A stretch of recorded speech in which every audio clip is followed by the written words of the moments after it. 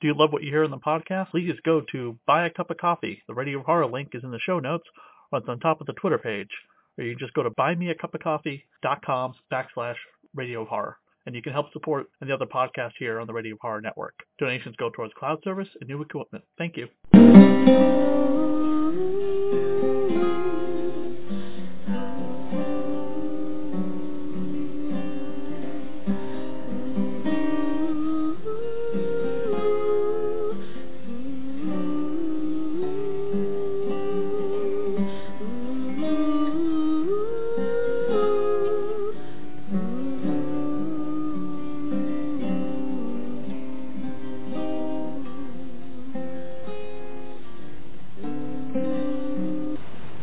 Welcome back to the Dead TV podcast dedicated to all the canceled TV shows in the science fiction, fantasy, and horror genre. I am your host, Dr. Chris. And I'm Mr. Seneca. And tonight we are talking about Choir of Angels, episode 13 of War of the Worlds. I should probably say what show we're still covering, in case this is your first episode. We're covering War of the Worlds, a 1980s television show, sequel to the 1950s movie. Yes. War of the Worlds, Season 1, Episode 13, Choirs of Angels. A noted scientist and old friend of Suzanne's, Dr. Erik Von Deer, is being brainwashed through signals subliminally implanted in the music of his favorite artist into secretly working on a serum that will give the aliens immunity to Earth's bacteria. Suzanne arrives for a weekend visit while Von Deer is on the verge of the serum's completion.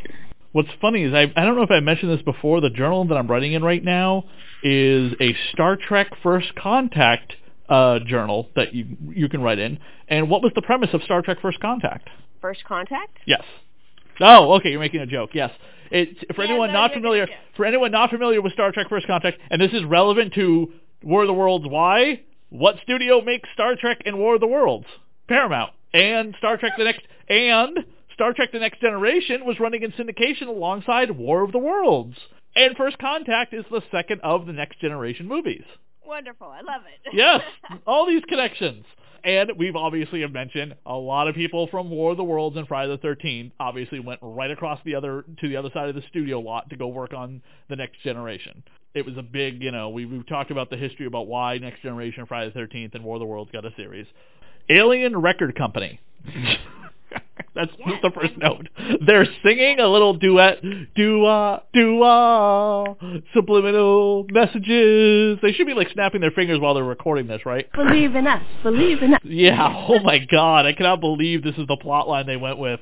So these three aliens are putting subliminal messages into a musician's music after they kind of take over. There is, let's see, who do we got here? What was the name of the musician? The musician is Billy Thorpe, the same person that actually did our opening credits. Unfortunately, he's passed, in 2007. He was also the makers of the soundtrack for the Fargo series, Rage, Dirty Deeds, Molly, the miniseries was his last one. And this is the only thing that he has an actor credit for. The three aliens that appear throughout the entire episode are John Novak, Alex Carter, and Heidi Von Polensky. They're pretty much character actors. Of note, John had been on Stargate as Colonel William Ronson, and he was in War and Legends of the Fall. The other two were in a lot of stuff that I never really watched, other than Alex was in The Island, but I couldn't pick out who the hell he played, and Heidi was in stuff I've never seen before. So pretty much all bit part character actors. Star Hunter was a TV series that she was on. But they are our three main new alien characters that last through the entire episode and then eventually die. I think it's funny to see cassette tapes in anything, considering everything is now just plug and play into your phone or little digital device. Magic of the 80s. Correct. It's also the first time we see a human ally of the aliens, who they obviously feed some sob story to about how they're so put upon, and he wants to help them. So he thinks they're like E.T. or Alf, not like the aliens that we know them to be. Yes, and this music is so persuasive that even Harrison gets enthralled with it. Yes.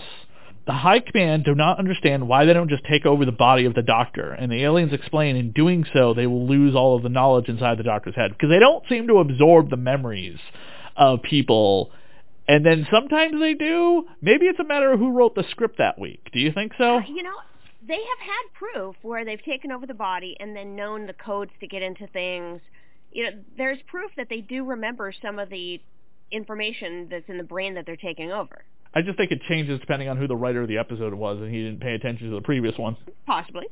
The director of the episode, by the way, has worked on 27 episodes of Star Trek The Next Generation. Aha! And he was also the associate producer alongside Rod Serling for Night Gallery. Love that show.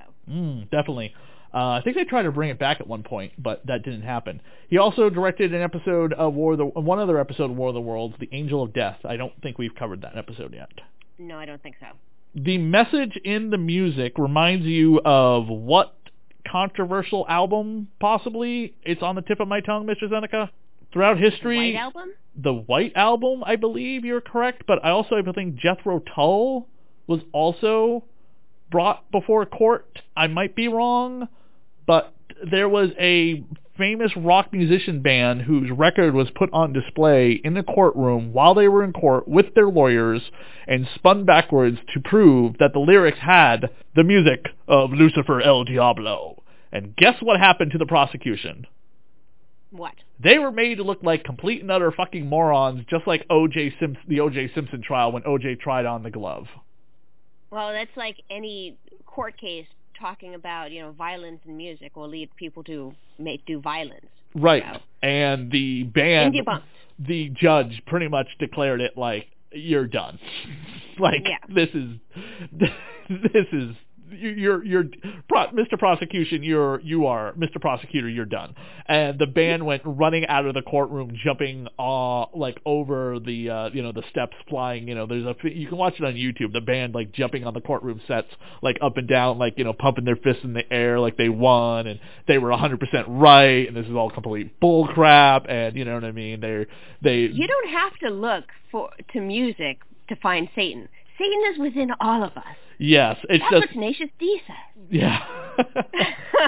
But I absolutely love that image of them doing that because, again, they're in every right to be cheering and just, acting like the way they are because of what they were just dragged through for nothing. Yeah.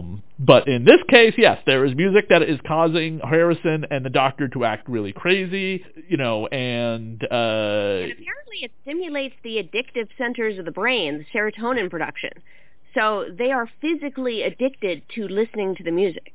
It's the pleasure centers of the brain, they say, too, right? Yeah. Serotonin uptake centers, and they were completely addicted to the music. The music is like drugs. Yeah, exactly. Or like the alien's crystal that Suzanne and Harrison took pleasure in before. And Susan is working at the lab, and she finds the alien spinal fluid, which looks like orange juice.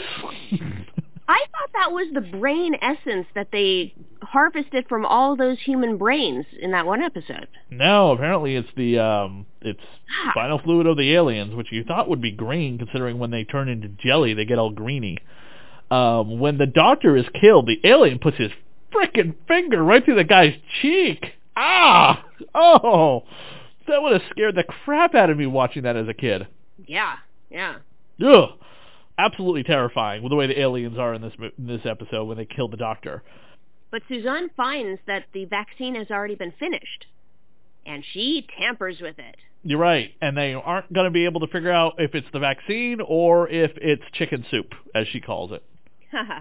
Harrison acts like he is hungover, too. Oh, yeah. They're withdrawing from the influence of the music. Suzanne, in this episode, does a very common tactic for avoiding death and for self-preservation. That is, going along with your offender. She was being grabbed by the Doctor, and so she turns that 180, like, yes, I'm helping you. Let's do this together. And then goes along with it, just to the point where she can actually escape. And she does this tactic twice in this episode, and it's super common. This is the most common tactic that women use to get out of a situation safely, because if they believe that they're in physical danger, then they're more likely to do whatever they can in order to eventually get out of that situation. And she did it brilliantly. Why aren't they coming up with solutions on how to make a vaccine for themselves so the aliens can't try and take over their bodies? So if the aliens come in contact with them, they realize there's something wrong with these human hosts and these are not people they should possess. That's something I don't know will come up, but it's something you think they should be working on. Did you hear about in the news recently about a pharmacist who didn't believe that the coronavirus vaccine was viable enough, so he destroyed all of the vaccinations that were sent to his pharmacy? Yeah, I heard about it. It's like loss of 500 doses. Yep. It's very sad. Was he working with the aliens? Yes, he was possibly working with the aliens, which wouldn't make any sense considering we have a virus on the planet that the human race can't even combat. I doubt aliens from outer space who've never been here before would be able to combat unless the aliens created the coronavirus themselves because they were in league with the Chinese. No, I'm kidding. No. So Norton comes up with a virus for the alien computers. So that's where they come up with, the joke comes into, that they're not going to be able to figure out if it's chicken soup or if it's the vaccine that they need so they can walk among us. Throughout the episode, you can see that the aliens' hosts are slowly deteriorating. They're getting moldy, and then the high command at the end of the episode allows the aliens to be the three record producers to be the first ones to receive the vaccine, and then they die nastily, like gross, like something out of a gore zone. Did you ever read that magazine or Fangoria would also put very horrific images on their cover. Yes. Love those. The special effects in this makeup in this episode should get an accommodation. Let's see who did the special effects in this episode. I got a bunch of windows I had to close. What did Choir of Angels mean? That's something from the Bible. I mean... Yes, I have some information on that. Oh, by the way, so the makeup artist is Jane Mead and Jaxis Fortier. Awesome. Excellent job.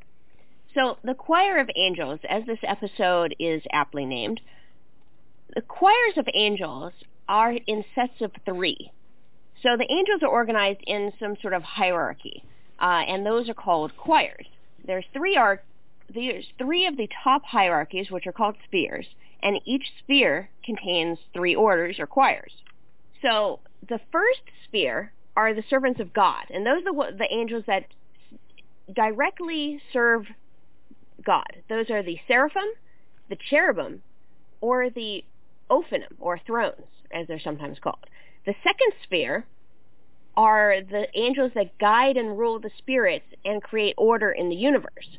Those are the lordships, the virtues, and the authorities. The third sphere are the angels that work with humans. And so those would be called the principalities, the archangels, and the angels. So any sort of guardian angel, it's a subsect of the angel class. So they are related to this episode simply because they're all in sets of 3, just like the aliens work. So there's actually some varied numbers as to how many choirs of angels there are through time. It's changed a bit. It's been as low as 7 and as high as 11. So those 2 extra ones that get thrown in there sometimes are the eons and the hosts. So just a little bit of angel knowledge for you. One of the people that I mentioned that was the makeup artist, Jane, actually, who worked on the Umbrella Academy recently, was involved with a made-for-TV movie in 2016, which I really want to find. It's just entitled Transylvania.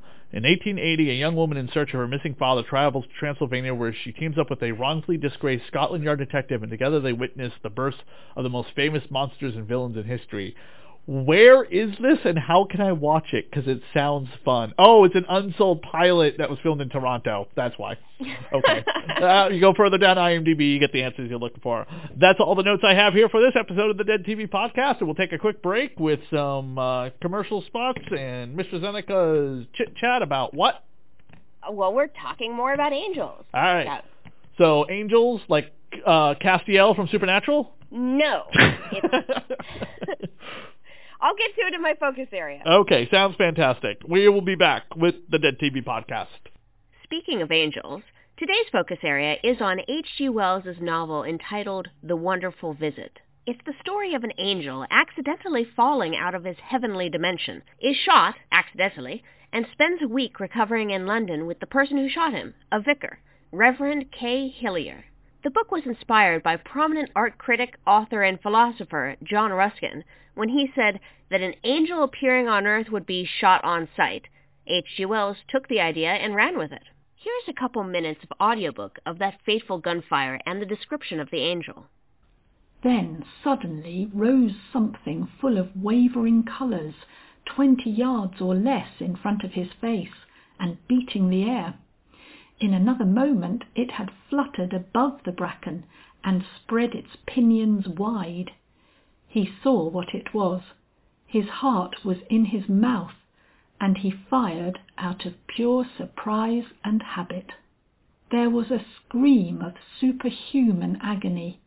The wings beat the air twice, and the victim came slanting swiftly downward and struck the ground, a struggling heap of writhing body, broken wing, and flying blood-stained plumes upon the turfy slope behind.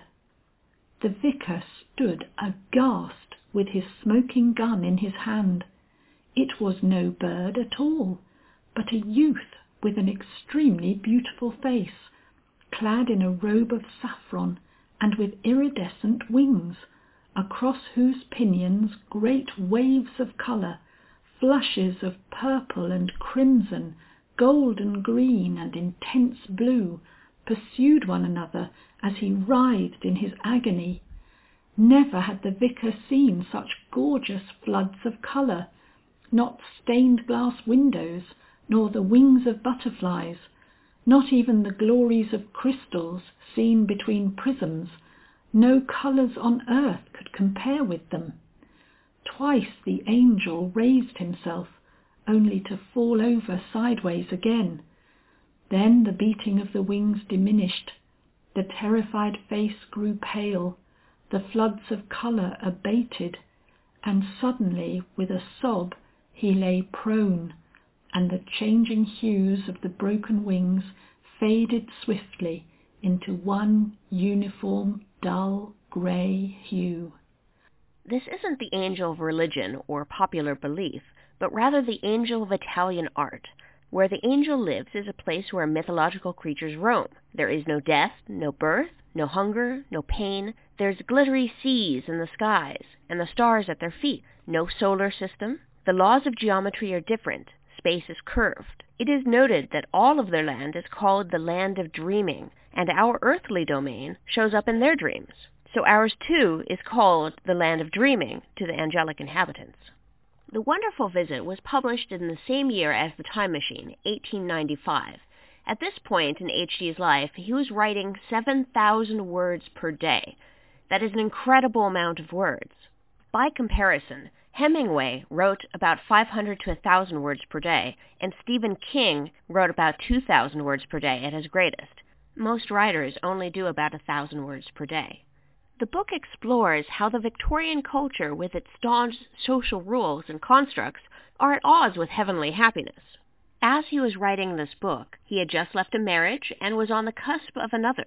He felt like a stranger in a life that was ever-changing, with rules too constricting for him.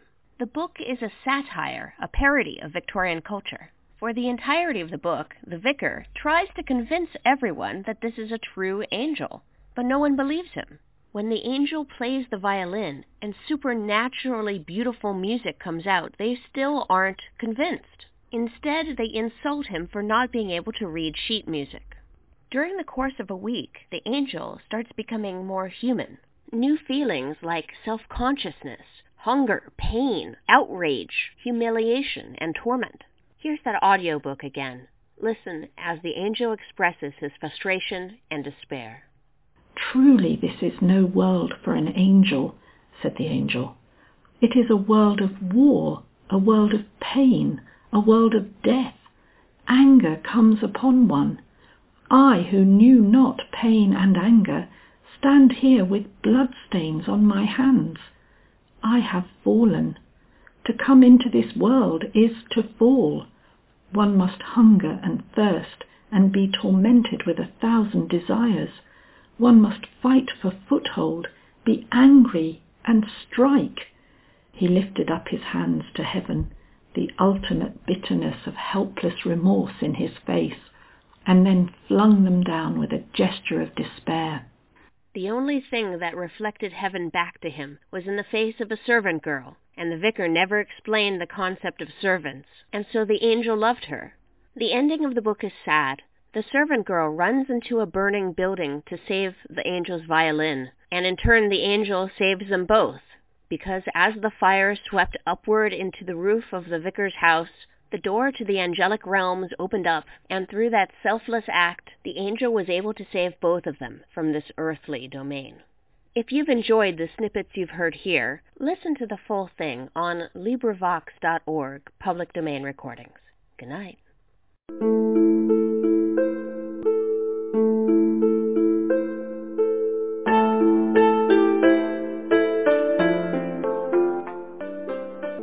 Dorgan Ramen is a restaurant in Ashland, Massachusetts. Serves traditional and authentic Japanese ramen, Thai noodle soups, and the best chicken wings in Metro West. Everything's done in-house from scratch, and they use only the highest quality products from small farms. Co-chef owners Papa Nook and Alan McIntosh combine their culinary skills with traditional Japanese cuisine to create an authentic, amazing flavor in every dish. Located at 1 West Union Street on Ashland, Massachusetts, their phone number is 508-309-3416, or they can be located on Facebook at Dorgan Ramen Ashland and on their website as well, www.dorganramen.com.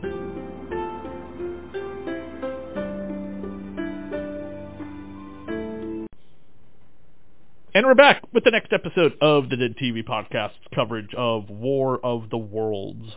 War of the Worlds, Season 1, Episode 14, Dust to Dust. Originally aired January 23rd, 1989. Many centuries ago, one alien ship crashed on Earth. The surviving aliens were defeated by a local Indian tribe. The modern-day aliens attempt to acquire the ship to assist their subjugation of the planet. And this episode, we get into a little bit of Iron Horse's backstory, which is very nice. And we also get, 3-4 kind of act characters in it. We get... and it seems like they also did a good job of actually casting Native American actors to play these Native American parts. One of them is Ivan Naranjo. He plays Joseph. I think it's pronounced Naranjo. Naranjo. He was also in Kung Fu and Mission Impossible. Can't imagine what his typical kind of character was he played in those. Can you, Mr. Zeneca? What was that? Did you hear anything I just said? It kind of cut out there. So we'll have to edit. Can you take a guess of what type of character he constantly kept playing up until he passed away? I mean, Native American people? Yes, but just like the wise man, the shaman, the Indian chief, the Navajo chief, the Cherokee chief, Standing Bear, things like that. Well, he has a very bass voice, a very present voice, and so I can understand how that kind of exudes authority. Right, and that's okay. I mean, if that's what you want to play, and that's who you play in a lot of movies, it's going to keep getting you work up until you pass away, which is great, you know. He gets to embrace his Native American heritage in on-screen performances that are done justly and correct, you know. I think the X-Files, a lot of people praise those episodes that did a good job with that, with the Native American codebreakers that had the information about the secret tape that had alien crap on it that the cigarette smoking man wanted. He was his son's character, the actor who played his son in this episode was in Tom and Huck. He was Injun Joe in that. He was in The Last of Mohicans. He was on Supernatural for an episode, which I remember. He was Sarge Joe Phillips. So he was like the Native American to the ghost that Sam and Dean were hunting in that episode. And then there was the female of the daughter. What was the daughter's name? Grace? Robin Sewell. Robin Sewell. As played the role of Grace. Right, and she pretty much did this and almost nothing else. So, but we get into Iron Horse's backstory, that he was told to suppress his Native American background and not talk about it and be shameful of it, which he always found disappointing until he was an adult and he embraced it a lot more. And you think that about is a very common experience. Right. And do you think about his last name, too, Iron Horse? That sounds Native American. Yes, even though it also means train. Is that bad? I don't know. No, it's not bad. But when you think about, like, the Native American names they give to characters and stuff, you know, such as sitting, you know, a standing bear, red hawk, Iron Horse, things like that. So this episode actually opens with a grave robbing. Correct. Who plays the grave robber? Because he's different than the professor later on. That's kind of a jackass.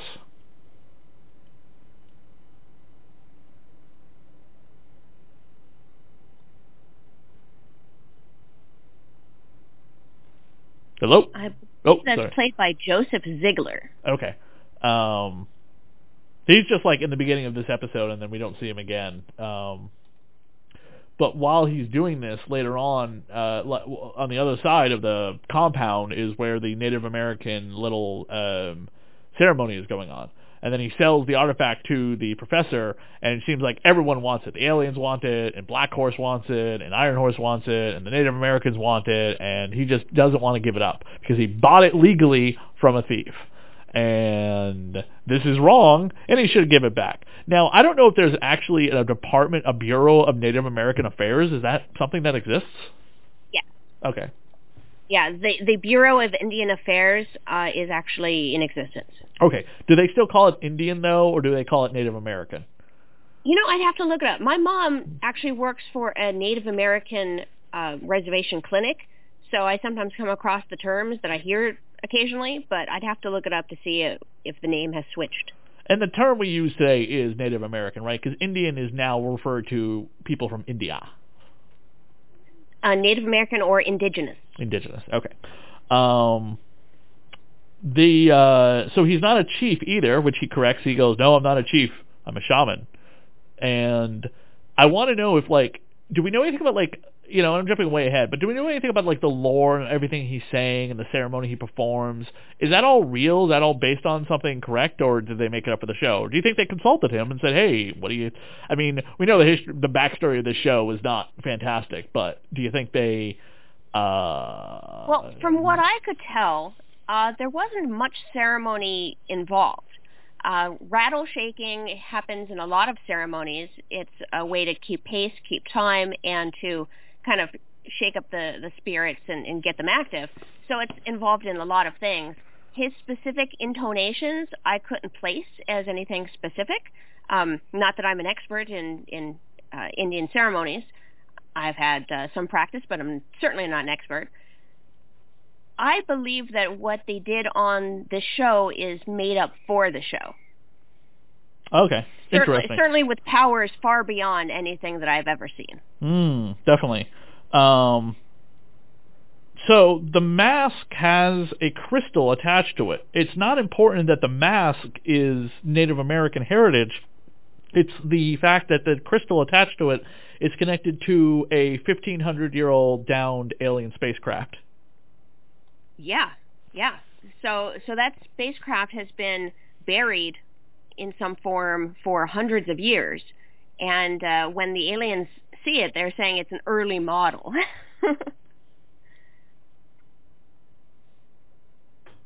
Yes, and by early model we mean the way H.G. Wells actually wrote the alien spacecrafts to be, you know, tripodish. Yeah, with the little tripod legs that comes out of it, etc. Definitely, which was my favorite part of the whole episode when we get there. So the thing that was kind of more curious, though, about this episode is the headdress itself. You know, as we know from the movie The Mask, you don't put on masks that you are unfamiliar with, but he puts it on his head and he starts hearing Native American drum ceremonies. And that's never really stated as to why one would think about, one would hear Native American chanting and drumming by putting on this headdress. And it's not really addressed when they pop out the crystal and just leave the mask. that was one of those loose ends of the episode that I was just like, but why did it start saying Native American music when it's an alien product? If it controls alien ships, shouldn't it sound differently? I don't know. What do you think of the relationship between Iron Horse and Grace? Which that was unfortunately, that was adorable. It unfortunately ends with him. The last we get of it is when the ship is rising up, and he tells her, "You should get away," and she's like, "No, I'm going to stay here." And then that's it. We don't get a resolution to their little eyeing each other and attractiveness. When he sees her for the first time, the music swells and it's romantic, and you can clearly tell there's an attraction between them, and she's interested in him because he's a strong military person, and, you know, he's very gruff and, like, hard and cold, and he has to be because he's a colonel, and he's dealing with aliens, and, you know, he's a military man. So he's going to be written as the stereotypical, I have no feelings, emotions, bottled up inside me military guy. Whereas she is like a person of the land. She's a person of the people. You know what I mean? She's kind and she's sweet. She's a school teacher. She's a school teacher. She works with children. You know what I mean? And she's very attractive. So they're very different, but there's clearly an attraction here. It goes nowhere, and I absolutely freaking hate that they built this up for it to just end with the last thing they say to each other is, "You go away. No, I need to stay." Okay. Well, how about we end with the two of them kissing and it fades to the credits? That would have been a great ending, you know what I mean? I mean, you give us the romance, but there's no payoff. The payoff at the end of the episode is Susan and Blackwood looking at the fake crystal they get from the shaman because he gives them the fake one. It's so dumb. I do love the exchange between Blackwood and Iron Horse when he tells them to be nicer. Smile. And then Blackwood like gives the professor like an ultimatum, but ends it with "please." Please. Like there's a pause before he says "please." Like, oh yeah, that's right. We just had to talk about me being nice, getting what I want. Well, you know, if this show had better writing on it and the plot lines kind of continued into future episodes, I would have loved to see these characters come back so Iron Horse could basically develop this relationship. We could find more about what's really powering the shaman's abilities, and if it's a trace of alien DNA or something. You're like, I would have loved to dive into that, but I doubt that we're going to get another episode with these characters. Yeah, it's very unfortunate. It is interesting to see like a new ship, you know, and they're like, and then of course like I'm thinking of like Thor, the god of thunder, with the lightning and everything. Yeah. Calls the lightning down and the spirits are there and present, and you know, my spirits are more powerful than you. Definitely, yeah. They my spirits are more powerful than you. Spirits are stronger than your power. My spirits are stronger than your alien invasion of Earth. You know, my spirits live on this planet. You're a visitor to this planet. You know, and we're not going to take that. So that was kind of cool. You know, they definitely need more stuff like that. But then they would just have every episode of like calling on the shaman to summon the lightning like Thor to stop the aliens. That wouldn't be any. That's when you write overly powerful. When you have a villain that is with unstoppable technology that you're not used to. Your heroes have to come up with new ways every week to stop the bad guy from doing what they're trying to do with their limited resources, which is fine. But when you have a character that's like Thor, which is what the shaman is, that is next to impossible to defeat every 5 minutes, it takes away from the conflict of the episode. This is what people have problems with characters like Superman, Thor, and Captain Marvel. You know what I mean? Mm-hmm. And this show, as I continue to watch it, it seems to me to be a little like watching Pinky and the Brain. Every week, the aliens try to do a new thing to take over the world. And it always fails. Yeah, definitely. You didn't laugh? I thought you'd laugh at that. No, I got it. I guess so. That's more played for laughs, though, so you know they're always going to be defeated, except for that one time that it was like a movie where Brain finally took over the world or something. Did you watch the new Animaniacs, by the way? I love it. I only watched a little bit. I want to watch the whole thing, but I do love the fact that they addressed like all of the years that they've been away and stuff so perfectly, and they made their jokes where they needed to about Trump or something, which is fine. They didn't overly do it. I'm looking forward to see what happens next. But it is rather interesting. That show is on Hulu, which is owned by Disney, and that's a Warner Brothers show. Very strange. It's just hilarious. I wish they'd bring back more side characters, though. Yes. We'll have to see if they do when they do it. They're definitely going to do a second season, but we'll have to wait and see. Have you watched any of the French War of the Worlds yet? I think they did a second season. I haven't yet because that's on my agenda to do after a lot of the other book-related H.G. Wells stuff. Okay. It's on the to-do list. Hold on one second. Yeah, and just like we're also going to get to the Tom Cruise movie and talk about that as well, because I like that movie. Eventually we'll all get around to it. Yeah. I gave that movie a second chance recently, and I'm glad I did. It was after watching someone's retrospective review on YouTube about it, and I was like, you know what? I'm going to give that movie a second chance, and I'm glad I did, because I actually now appreciate that movie a little bit more. Tom Cruise does casting something like Tom Cruise in a movie like that does take you away from the movie, I think, sometimes, but I can overlook it. Yeah, he is like the penultimate action star these days. Right, but he's also such a huge star that when you cast him in a movie like that, it's not like when you watch Thor or Captain America. You don't really know Chris Evans if you're not a big fan of the Fantastic Four or seen other things he's in. You don't know who he is. You didn't know who Chris Hemsworth was when he cast as Thor. You know what I mean? Those didn't take you away as much as like Robert Downey Jr. had such a bad reputation prior to Iron Man that you didn't care that he was cast. You know what I'm saying? But Tom Cruise or whatever, despite anything he does, you watch War of the Worlds and you're taken out of it too much, I think. That's just the way I feel. That's all the notes I have here for this episode of the Dead TV Podcast. It was okay. I'm not a big fan of the way it ends, but these two episodes were okay, and I did like the return of alien spaceships, so, you know what I mean? They make that, whoa, whoa, whoa, whoa, whoa. They didn't kill anybody, though, which is thank God, because I didn't want to see any of the characters that I kind of grew to like through the episode die from an alien death ray. Yeah. So, but once again, new aliens just kill right off.